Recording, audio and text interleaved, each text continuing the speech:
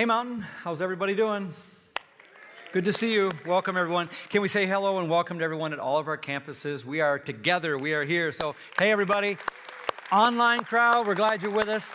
Thanks for joining us. It's good to be together. Have you ever given someone some advice? You dropped some wisdom on them. You just were helping them out. You were speaking the truth. You were just telling them what you know because you know it.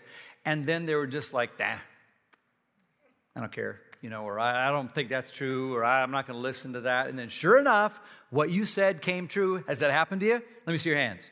Yeah, of course it happens to all of us all the time. Yeah. You don't get taken seriously all the time, right? So this happens all the time in life, doesn't it? So it happens in sports. It happens. Every coach knows what this is like. Every parent in the place knows what this is like, right? Whether it's baking or fly fishing, whatever, a million things in life this happens. But here's the question that every one of us has to answer today.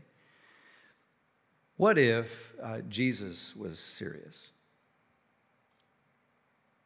Like, what if he was serious? Like, what if he actually intended for us to do the stuff he taught us to do? Now, some of you are like, well, that's what we do. That's what we do. We're Christian. We're Christian people. We do. I wonder, what if Jesus was serious? Maybe we should flip it. What if we got more serious about Jesus and took him seriously? One of the things that's kind of in my mind about this series we're jumping into is that I think we all know that there's kind of a problem at hand. Christians are little Christs. We're together. We're the body of Christ, right? But there is a problem. I think we can all admit that, we're supposed to look like Jesus, but that sometimes we don't. Fair enough? Yeah? Okay. There's a lot of reasons that we're not as popular with the surrounding culture. There's a lot of reasons for that. I get that. But I think a lot of Christians have a kind of imagined persecution complex. Like it's because we're so holy and good, and we all recognize that Christianity is not at the center of our society like it maybe once was, and maybe disrespected. People don't trust the Bible like they once did. We know all of that, right? There's a secular worldview that's now kind of the center stage. And when Christians get pushed to the side like that, we don't want your religious stuff around here. Leave us alone, the world says. One of the ways that Christians sometimes respond is we want to fight. We want to get after it and take it back and let's go get it. And us faithful Christians are victims and we're going to retake the land for Jesus kind of thing. You hear a lot of this. Get into a culture war about it. I love what an author, Skye Jethani, says about this. He says, what if we actually have that backwards? What if the real underlying problem afflicting Christians today is not that we take Jesus too seriously and that's why we're ignored? What if the real problem is that we have failed to take him seriously enough? And a watching world just isn't that impressed with how we live sometimes. What if the real reason that some people think, well, Christianity's irrelevant? What if the real reason for that was not that we're just too good at obeying Jesus and they don't like it? What if it was because the opposite was true? That so many people who do identify as Christians actually kind of live however they want and look pretty much like everybody else? What if the reason they don't take us seriously is because we don't take Jesus seriously? So what if Jesus was serious? Now, I know it's kind of a cheap pot shot. You hear people say, Christians are hypocrites. It's an easy, most of the time it's just a cop-out and some excuse for a person. It doesn't hold water a lot of times. I get that. But the sobering truth is there's been a lot of really extensive studies that have shown kind of what probably most of us suspect, and that is that a lot of people who identify as Christians today actually live, sadly, pretty much like the rest of the world. Studies just show that for the most part, Christians are the same as the surrounding culture when it comes to how we pursue pleasure, our materialism, our self-centeredness, our sexual morals, our propensity for what we do in our ethics, our marriages, our divorces, our porn usage, our spending habits. So maybe the problem isn't It isn't Jesus, it's his followers. Scott Jethani is the name I mentioned. He wrote a book by the title, What If Jesus Was Serious? And so we want to give him credit. We stole that title and some of the concepts in that book for what we're talking about. But he hit me between the eyes when he put this quote. Listen to this, see if it doesn't hit you too. He says, if we want the culture to take Jesus more seriously, maybe we should try it first. Ouch. Now, those are strong words. Maybe I made you all defensive. I don't know. But what we're going to do is we're going to dive in to some of the most profound and important teaching in the Bible that comes from Jesus. So if you've ever kind of wanted to know, like, what's some of the core teachings of Jesus, you're in luck. It's exactly where we're going to go over the next few weeks. It's something called the Sermon on the Mount. And what's interesting is, it is the first recorded segment of teaching that Jesus had. You go to the Gospels, it's the first thing there, Matthew chapter 5. Second, it's the longest section of teaching of Jesus in the Bible, anywhere. It's 2 whole chapters. It's huge. Lots of stuff in there. Third, it's probably the most central and foundational to everything else Jesus said. It's that important. And fourth, it's probably the best known. A lot of phrases in here you're going to go, oh, I know that verse. But fifth, I'd say it's probably the most ignored. Because we admire these words and we love to quote them, but if we're being honest, myself included, some of it, when we read some of this stuff we're about to read, some of it just seems so impractical. It just seems out of reach. Like, really? I mean, I live in the real world. That wouldn't fly in my place of business. If I did that, it wouldn't work. And pretty quickly, we just kind of assumed Jesus was just kind of throwing out like little things to go on memes or inspirational posters in the office that no one actually pays attention to. But what if Jesus actually did intend for us to do this stuff? You know? And that'd be something, because he said some crazy stuff.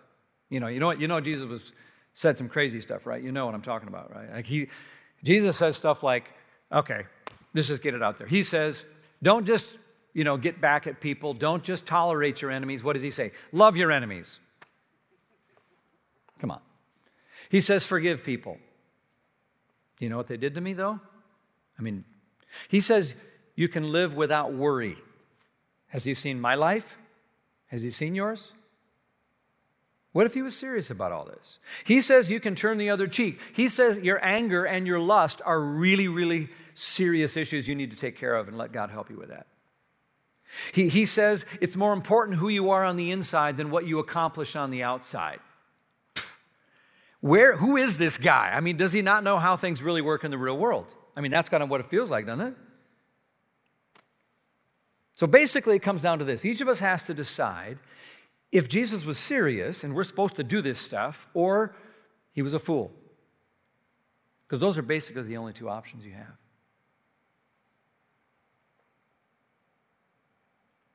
So let's dive in.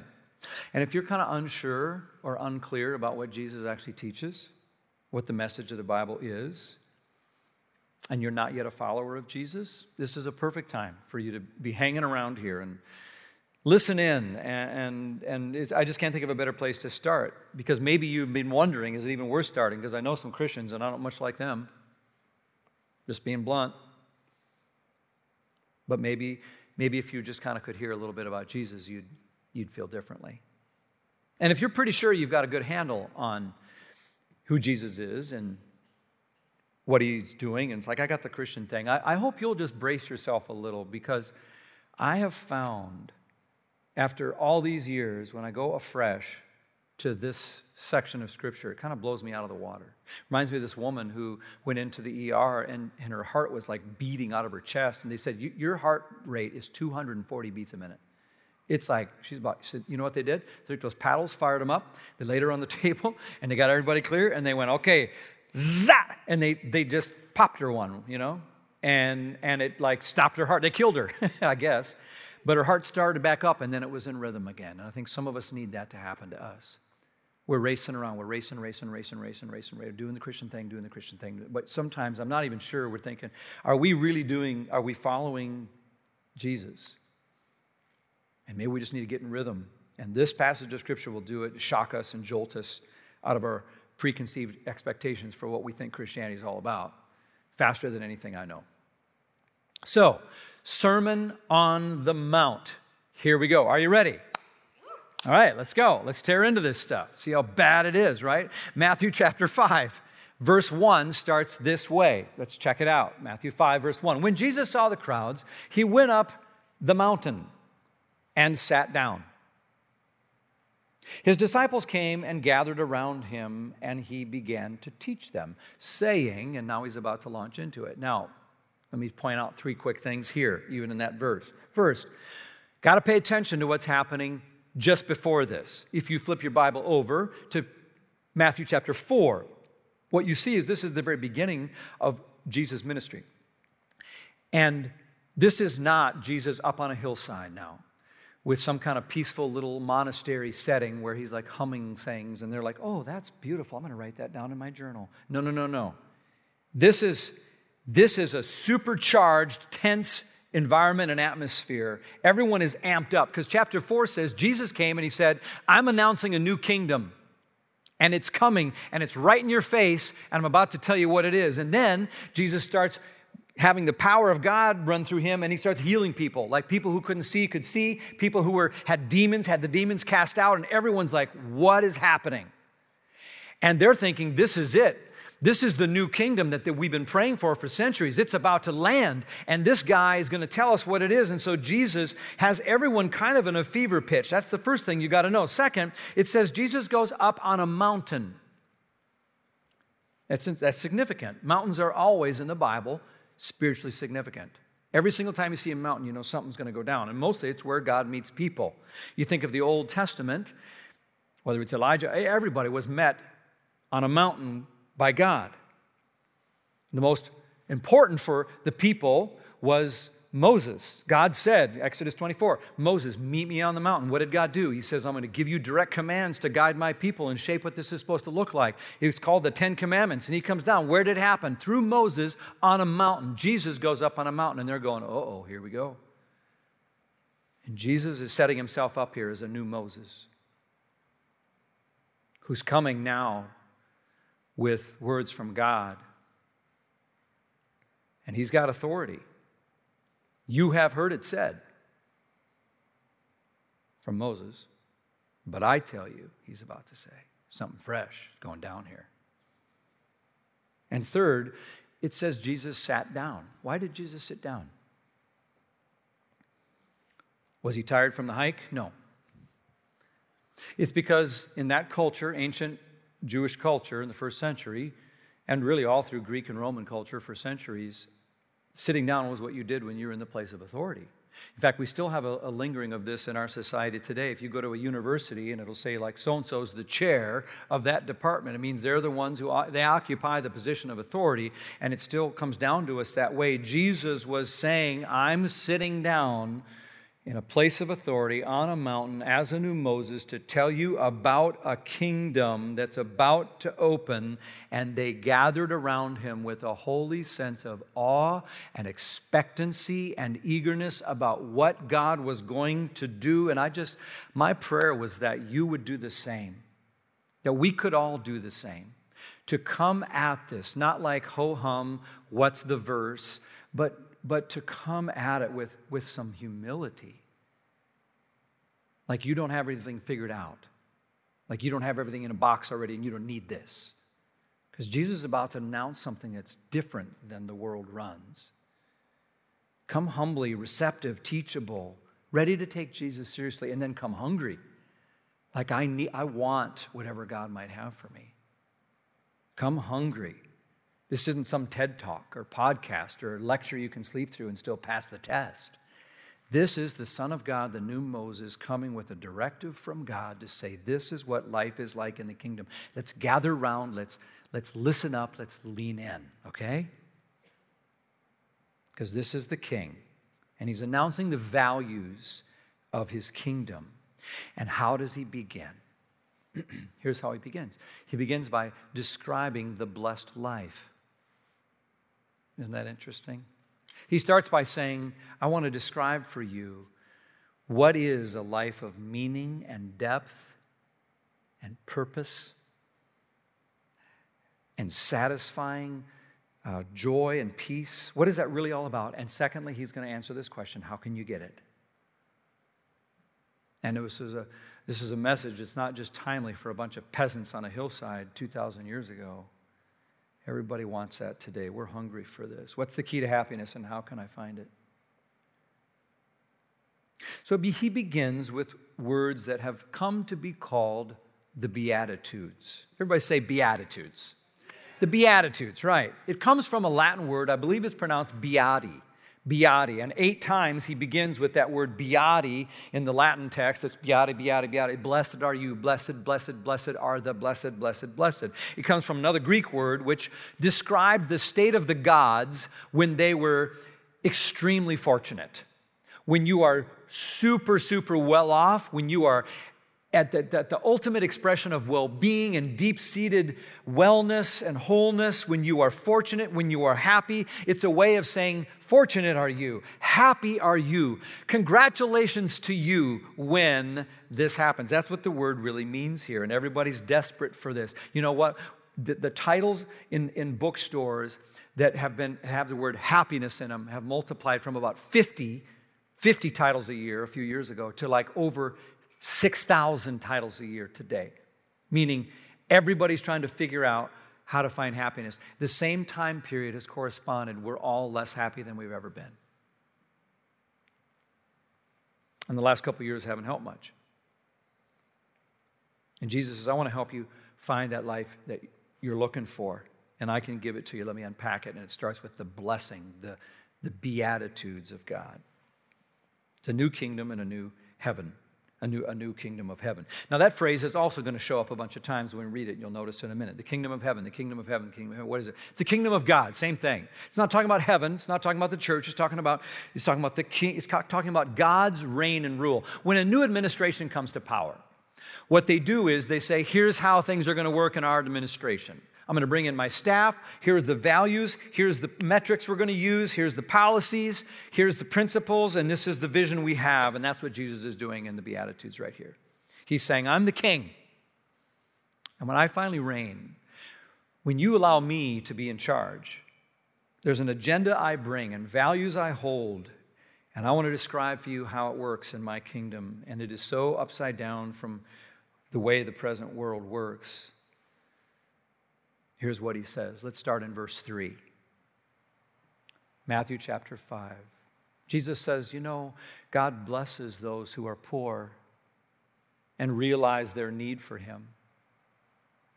For the kingdom of heaven belongs to that one. God blesses those people who mourn and grieve, for they will find comfort. God blesses those people who are humble. They'll inherit the whole earth. God blesses those people who want to obey him and hunger to do the right thing and want everyone to be treated right, for they will be satisfied. God blesses those people who are merciful, for they will be treated with mercy. God blesses those people whose hearts are pure, for they will see God. God blesses those people who make peace, for they will be called the children of God. God blesses those people who are treated badly for doing right. They belong to the kingdom of heaven. God will bless you when people insult you, mistreat you, and tell you all kinds of evil lies about you because you're my followers. Be happy and excited about it. You'll have a great reward in heaven. People did all these same things to the prophets who lived long ago.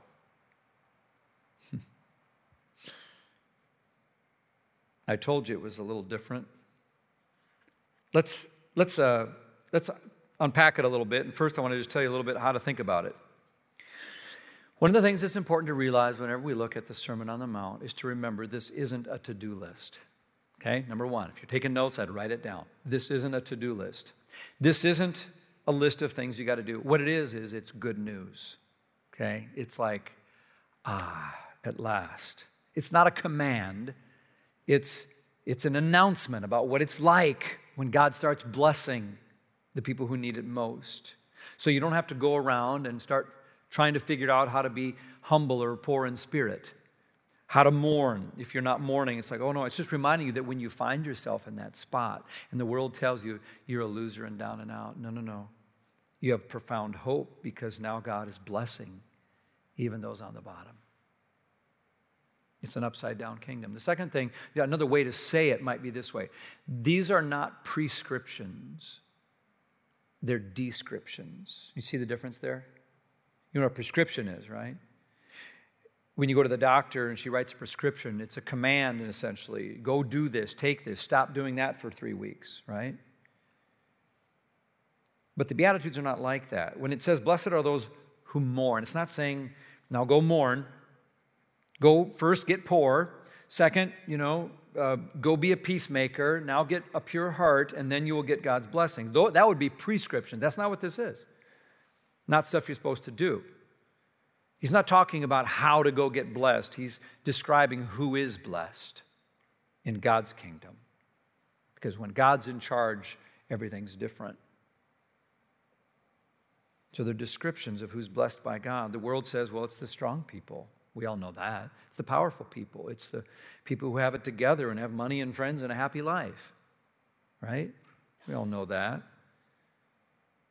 And Jesus turns it upside down and says, you know what? The weak and the sad and the overlooked, the losers in God's family, they're the ones who are going to be well off.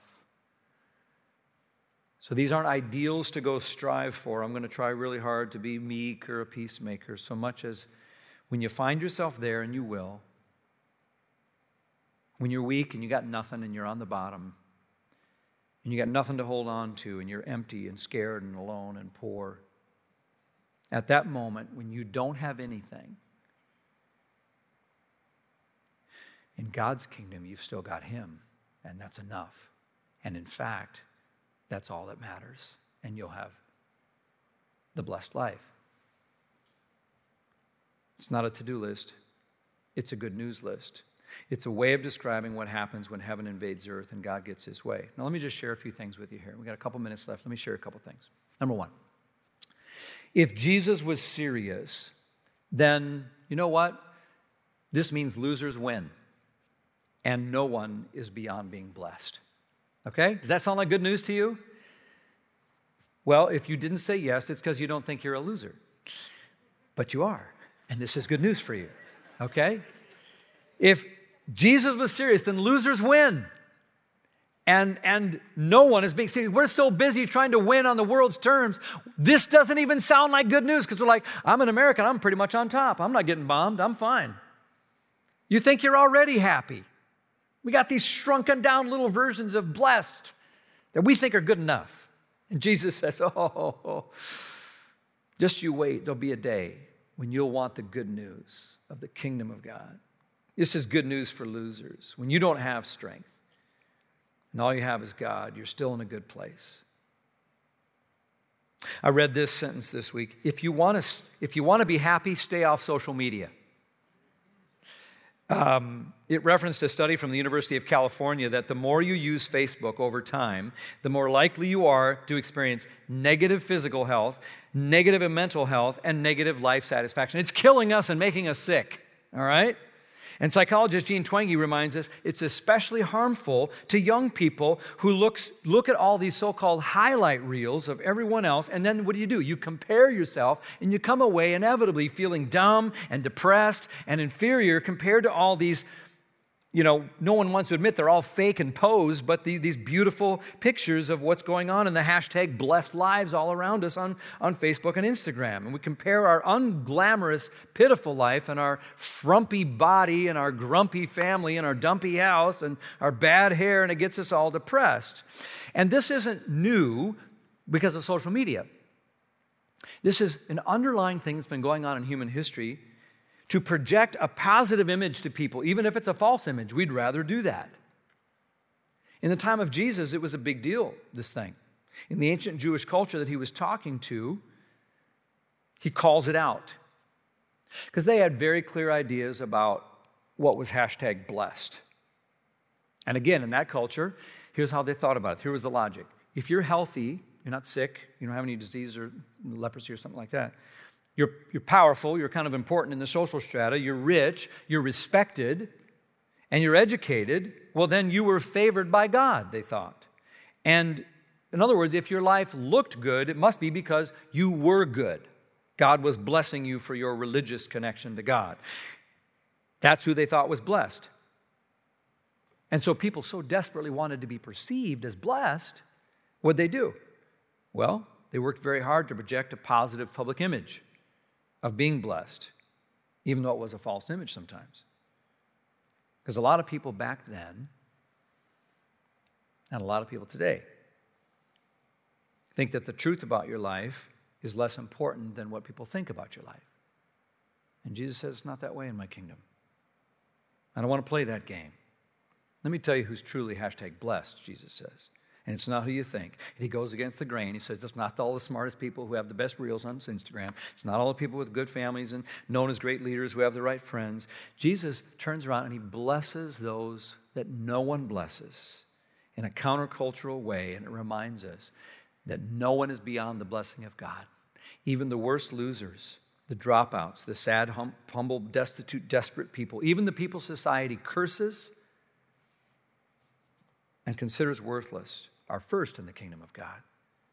First. No matter how pitiful and sad our lives become, when you don't have a shiny reel to post, you can still be blessed by God. That's a really different way of living and thinking about people, isn't it? I mean, we kind of know it, but do we do it? How do you look at people? And can I remind you that no one is beyond God's blessing because of who Jesus actually was, who embodied the kingdom. He didn't just talk about it. I mean, he himself looked like a loser. He was a servant, not a king, a humble carpenter, not a billionaire. He was a teacher on a mountain, not a prince in a palace, right? His followers were unimpressive. His ministry ground to a halt when they killed him and chased all his followers away. What kind of kingdom is this? The kind where by his wounds we are healed. That kind. By his death we have life. That kind. Where we are blessed because of his blessing. From his cry on the cross, Father, forgive them, we find forgiveness. It's upside down and unexpected, but it's beautiful and it's blessed. And then he says, you follow me. You be a servant. You be humble. You take up your cross. You don't be afraid to die because you're going to turn it around too. And that is how you become a winner. Not by the way the world says. You can be #blessed when you follow Jesus like that. The second thing we can talk about here is that if Jesus was serious, then we're going to trust God more and politics less. That was one of the things he taught. And we got to have politics, we got to have governments and all that, but we would probably trust in them a little less. And I don't mean just governments, but I mean like the way we get political, even in the way we try to manipulate others. Jesus says, blessed are the meek, for you will inherit the earth. Let me talk about that for a minute. The word earth there is the same word for land. You will get the biggest inheritance. Not by being strong and mighty and taking it over, but by being meek. How does that work? Well, you got to think a little bit. Go back in the Old Testament. God's blessing was always linked to the promise of land. You're going to enter this promised land. The way you do it is you're faithful to God and you'll inherit the land. You'll inherit the earth. Unfaithfulness to God meant you would lose the land and you would be forced into exile, and that's exactly what happened. Even when the people of God then in Israel in their history returned from exile, even then, they still didn't get to possess it very fully because the Romans were running the place. By the time of Jesus, those hated pagan Romans, sinners, were running the whole country and humiliating the Jews. They were home in the promised land, but they were still in exile. It was horrible. So, some of the Jews said, we're not going to stand for it. We're going to do something about it, doggone it. They were called zealots. They were the patriots of the day. They were the freedom fighters. They were basically terrorists who believed in the world's violent ways to achieve what they thought were God's goals. I mean, after all, you said we're going to inherit the land. We're just going to help God out a little bit. So they were religiously motivated, but they used the world's methods. Here, listen, they thought they were helping God's cause, but they were using the world's ways. Let me say that again. They thought they were helping God's cause, but they They didn't do it by God's kingdom. They used the world's ways, force, power, control. They were tired of waiting, and I get it. Who wants to be meek when there's something really important going down? Who wants to be humble and wait? So we use our power and our violence and our anger. And Jesus says it's the other way around. Actually, in my kingdom, the ones who actually inherit the earth are the humble, the compassionate, the ones who make and seek peace. And this is pretty relevant for us because we live in a land of us and them, don't we? And it's easy to be a zealot and get political, not just in the capital P way, but I mean like just, I don't know, I'd rather use the world's ways to coerce a workmate or force power up on my kid or induce fear or humiliation or use my money or use our lawyers, use our guns, use our personality to force our way. When we do stuff, even if we think we're doing God a favor, but we do it in the world's ways, Jesus says it's not the way. He who has ears to hear. Another thing Jesus teaches us here is that, if he's serious, if Jesus is serious, then image isn't everything. Image isn't everything. This is big for us because I think we have a hard time stopping ourselves from judging other people and even ourselves based on outward appearances, don't we? It's hard. We kind of know you can't judge a book by its cover, but still it's hard for us to stop. We size people up by their circumstances, their wealth, what they wear, whatever. And we do the same for ourselves. We put our own value on ourselves by how well we're doing on outward appearances. And Jesus says, I'll tell you who's really blessed. It isn't determined by your appearance or your money in the bank or how things look or your social media reel. Because image isn't everything. Jesus says, in fact, it's nothing. Image is nothing. See, the religious leaders in his day, they were all about following all of the religious rules meticulously on the outside. But Jesus recognized that on the inside, they were far from God. And he calls it out. He says, you remind me of a tomb. It's like all whitewashed on the outside. It looks great. The garden's there and the sign's there. It's nice. But you roll the stone away inside, it's like a bunch of rotting dead stuff that just reeks. And that's what you're like. That wasn't a very good compliment he paid him. The word he used was hypocrites. I can see your heart, Jesus says. My kingdom, I look at the heart, not the outward stuff that impresses everybody about how your life's all lined up. So I don't care about that. That's not real. Image isn't everything. He called them hypocrites. The word hypocrite actually just means actor. In those days, they had these big masks, the big ones. They would put it on. So it was literally like being two-faced. They had the real face and then the one they showed everybody. That's what a hypocrite is. You kind of got one life and you're living it in two directions. Who you are to everybody else. And Jesus says, what matters to God is not who people think you are, but who you are when no one's looking. Blessed are the pure in heart, not the smooth of tongue, the impressive of appearance. Let God shape your heart. So it's not you can act good, but be made into the kind of person that loves the kingdom. So can I ask you, who are you when no one's looking? Who are you becoming? Like, if the trajectory you're on today just keeps going, who will you become? We're in a season of Lent, those 6 weeks that lead up to Easter, and it's a time to think about, where am I off track with God? Where am I running or denying God? Joel 2 is a great Lent passage for us. It says, the Lord says to us, turn to me while there's still time. Give me your hearts. Return to the Lord your God, for he's merciful. That's potent and powerful, isn't it? There's so much more that we could uncover in the Beatitudes today. I want to just drop down on one of the Beatitudes for just a moment and then close.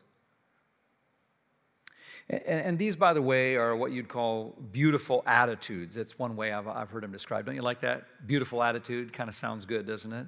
Because attitude is everything. And The world says if you happen to have a lot of happy happenings, well, then you can be happy. That's what the world says. If you happen to have a lot of happy happenings, then you can be happy. But if you happen to not have happy things, then you can't be happy. Isn't that right? Isn't that what the world says? And Jesus says, look at this. Matthew chapter 5, verse 3. Blessed are the, oh, no, that's not it. Matthew chapter 5, 4. Here it is. Blessed are those who mourn, for they will be comforted. Blessed are those who mourn, for they will be comforted. Because of Jesus and what he has done and the promises that he makes, it says that when bad stuff happens, when your heart is broken, when the wheels are off and you're sad and you're a mess and you can't get out of bed in the morning, you can still be blessed because you can find comfort in the presence of God. You can find presence in the comfort of God and comfort in the presence of God. If I asked you, you go to the doctor, he asks you, where does it hurt? If I ask people today, where does it hurt? It's like everywhere. Everywhere you look, it hurts. We've been through a rough couple years. Some of us are still kind of reeling from some of that. Wherever you look around you, the person next to you, people you work with, your neighbors, there's pain everywhere. All of us know that. It's been a rough couple of years. Anxiety's on the rise, and marriages are struggling, and isolation lingers. Jesus said, John 16:33, in this world you will have trouble. Anybody get an amen to that? Amen. Jesus knows what he's talking about, I guess, because we got some trouble, right? In this world you'll have trouble. Mourning is part of that trouble, and it describes anyone who's had their hopes up in life for something, only to see it kind of crumble. Anyone who has had a dream fall apart. Anyone who longs for something that hasn't come about. Mourning is for all of us who are human, because we live in a broken world where we see sin and sickness and it's infested everything, and we know it's not the way it's supposed to be. And Jesus himself knows about this. He himself was despised and rejected, considered a man of sorrows. He wept at the tomb of his friend. He has huge compassion for hurting hearts. He becomes like a magnet for those who are mourning. In his kingdom, he doesn't ignore them and say, sorry about that. He draws toward us to fill up that empty place with himself and that love. The presence of God brings the comfort of God. Psalm 34 says, the Lord is close to the brokenhearted and saves those who are crushed in spirit. I'm guessing that some of us are right there in that place. If Jesus was serious, the last thing I wanted to share with you here is this. Then we will find comfort by clinging to him in hard times. That one seemed to me to maybe stick out as maybe one of the Beatitudes that we need to cling to the most right now. If Jesus was serious, then if you cling to him, you will have comfort. And the world doesn't understand that. I wonder if he thought of Psalm 23. Psalm 23, remember, it says, God's like a good shepherd, and he takes care of us when we get depleted and discouraged and wounded.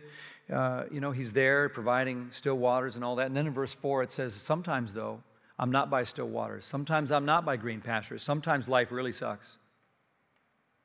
And you know what? When it does, even then, even though I walk through the valley of the shadow of death itself, I will fear no evil. Why? For you are with me. The presence of God brings the comfort of God. Your rod and your staff, they comfort me. And this is the truth that Jesus is echoing in his kingdom. It doesn't say life will always be happy and good, that you'll fly through with butterflies and rainbows and puppies every day. But it does say when you go through even death or hell itself, when you do, you don't have to freak out because you're not alone. And you're going to be okay because God says, I am with you. With you always, even to the end of the age. And he brings his spirit and he breathes his spirit. And I just wonder if someone needs to have that breath of the Spirit just breathed on you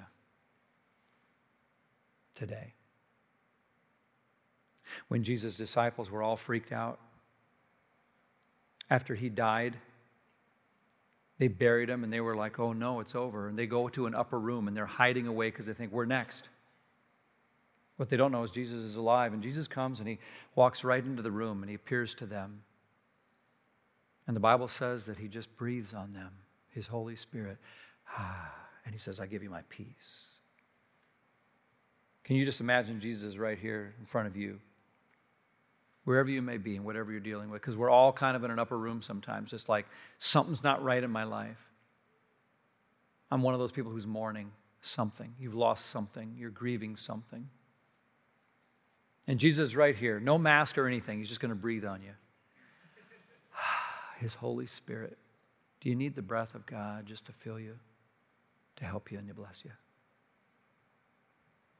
You see, without God's kingdom, we're hopeless. It's all up to us. I don't know about you. I look around the world. I don't think we do such a great job of running the place. But in God's kingdom, there's always hope. And one of the reasons for hope is that we can cling to the presence of God. And that brings us comfort, even in the midst of our mourning. Well, we could go through every one of the Beatitudes. We're going to move forward in the Sermon on the Mount next week. I just want to tell you about one last thing before we pray, and that is that we have created a special kind of video podcast, if you will, where we're just sitting down with some of the leaders here at Mountain, and we're just saying, what are the questions that this Sermon on the Mount is raising, and how could we go after them? Jesus talks a lot about heaven, for example, in here. And we don't have time to preach a sermon on heaven, but we sat down and had a conversation to talk about it in a kind of very relaxed, non-preachy way. Here's just a short clip to give you an idea of what this tool is, because I really hope that you'll subscribe to it and take advantage of it. So go ahead and watch the screen. I told everybody Ben is going to solve all misunderstandings about heaven. I don't know about that. Since you asked me to talk about it with you, I'm going to say, what does the Bible say? If somebody has heard what the average person that goes to church thinks heaven is, there's a possible chance that they didn't quite tell you what Scripture's really teaching on it. Yeah. We run a little bit aground when we start talking about a place. I get a little barcode on my arm when I get baptized. When I scan now, I'm going to go, whoop, you're going up instead of going down. So there's a lot of evidence that people are somewhere and that we don't just float around as little sort of spirits or ghosts. What's happening to me when I die? Gives you a little idea of what's going on with this video podcast. Here's what I hope you do. We'll put a number on the screen here. You can take a look at the number. Text the word life, L-I. Get your phone out right now. That's how you will get the full video. You can then watch it. You can share it. You can also send back to that same number. Here's what I'd like to hear you guys talk about. We're going to do this during this whole series. It's going to be fascinating. It's going to be posted on YouTube. We'll just have some great conversations around really important issues. So text that number, that word life, to that number, and you can see what's what, okay? All right, friends. There's so many other things in the Word of God. What if we took it seriously? Let's pray. God, we thank you for your Word, which always challenges us. It comforts us. We've seen that today, but it also challenges us. So help us, Lord, to follow your Word, to understand your Word, and to see it set us free to a kingdom that is unlike anything in this world. Help us to be drawn to Jesus, not to figure him out, put him in a box, but to just trust him enough to do what he says. We pray this in the name of Jesus. Amen.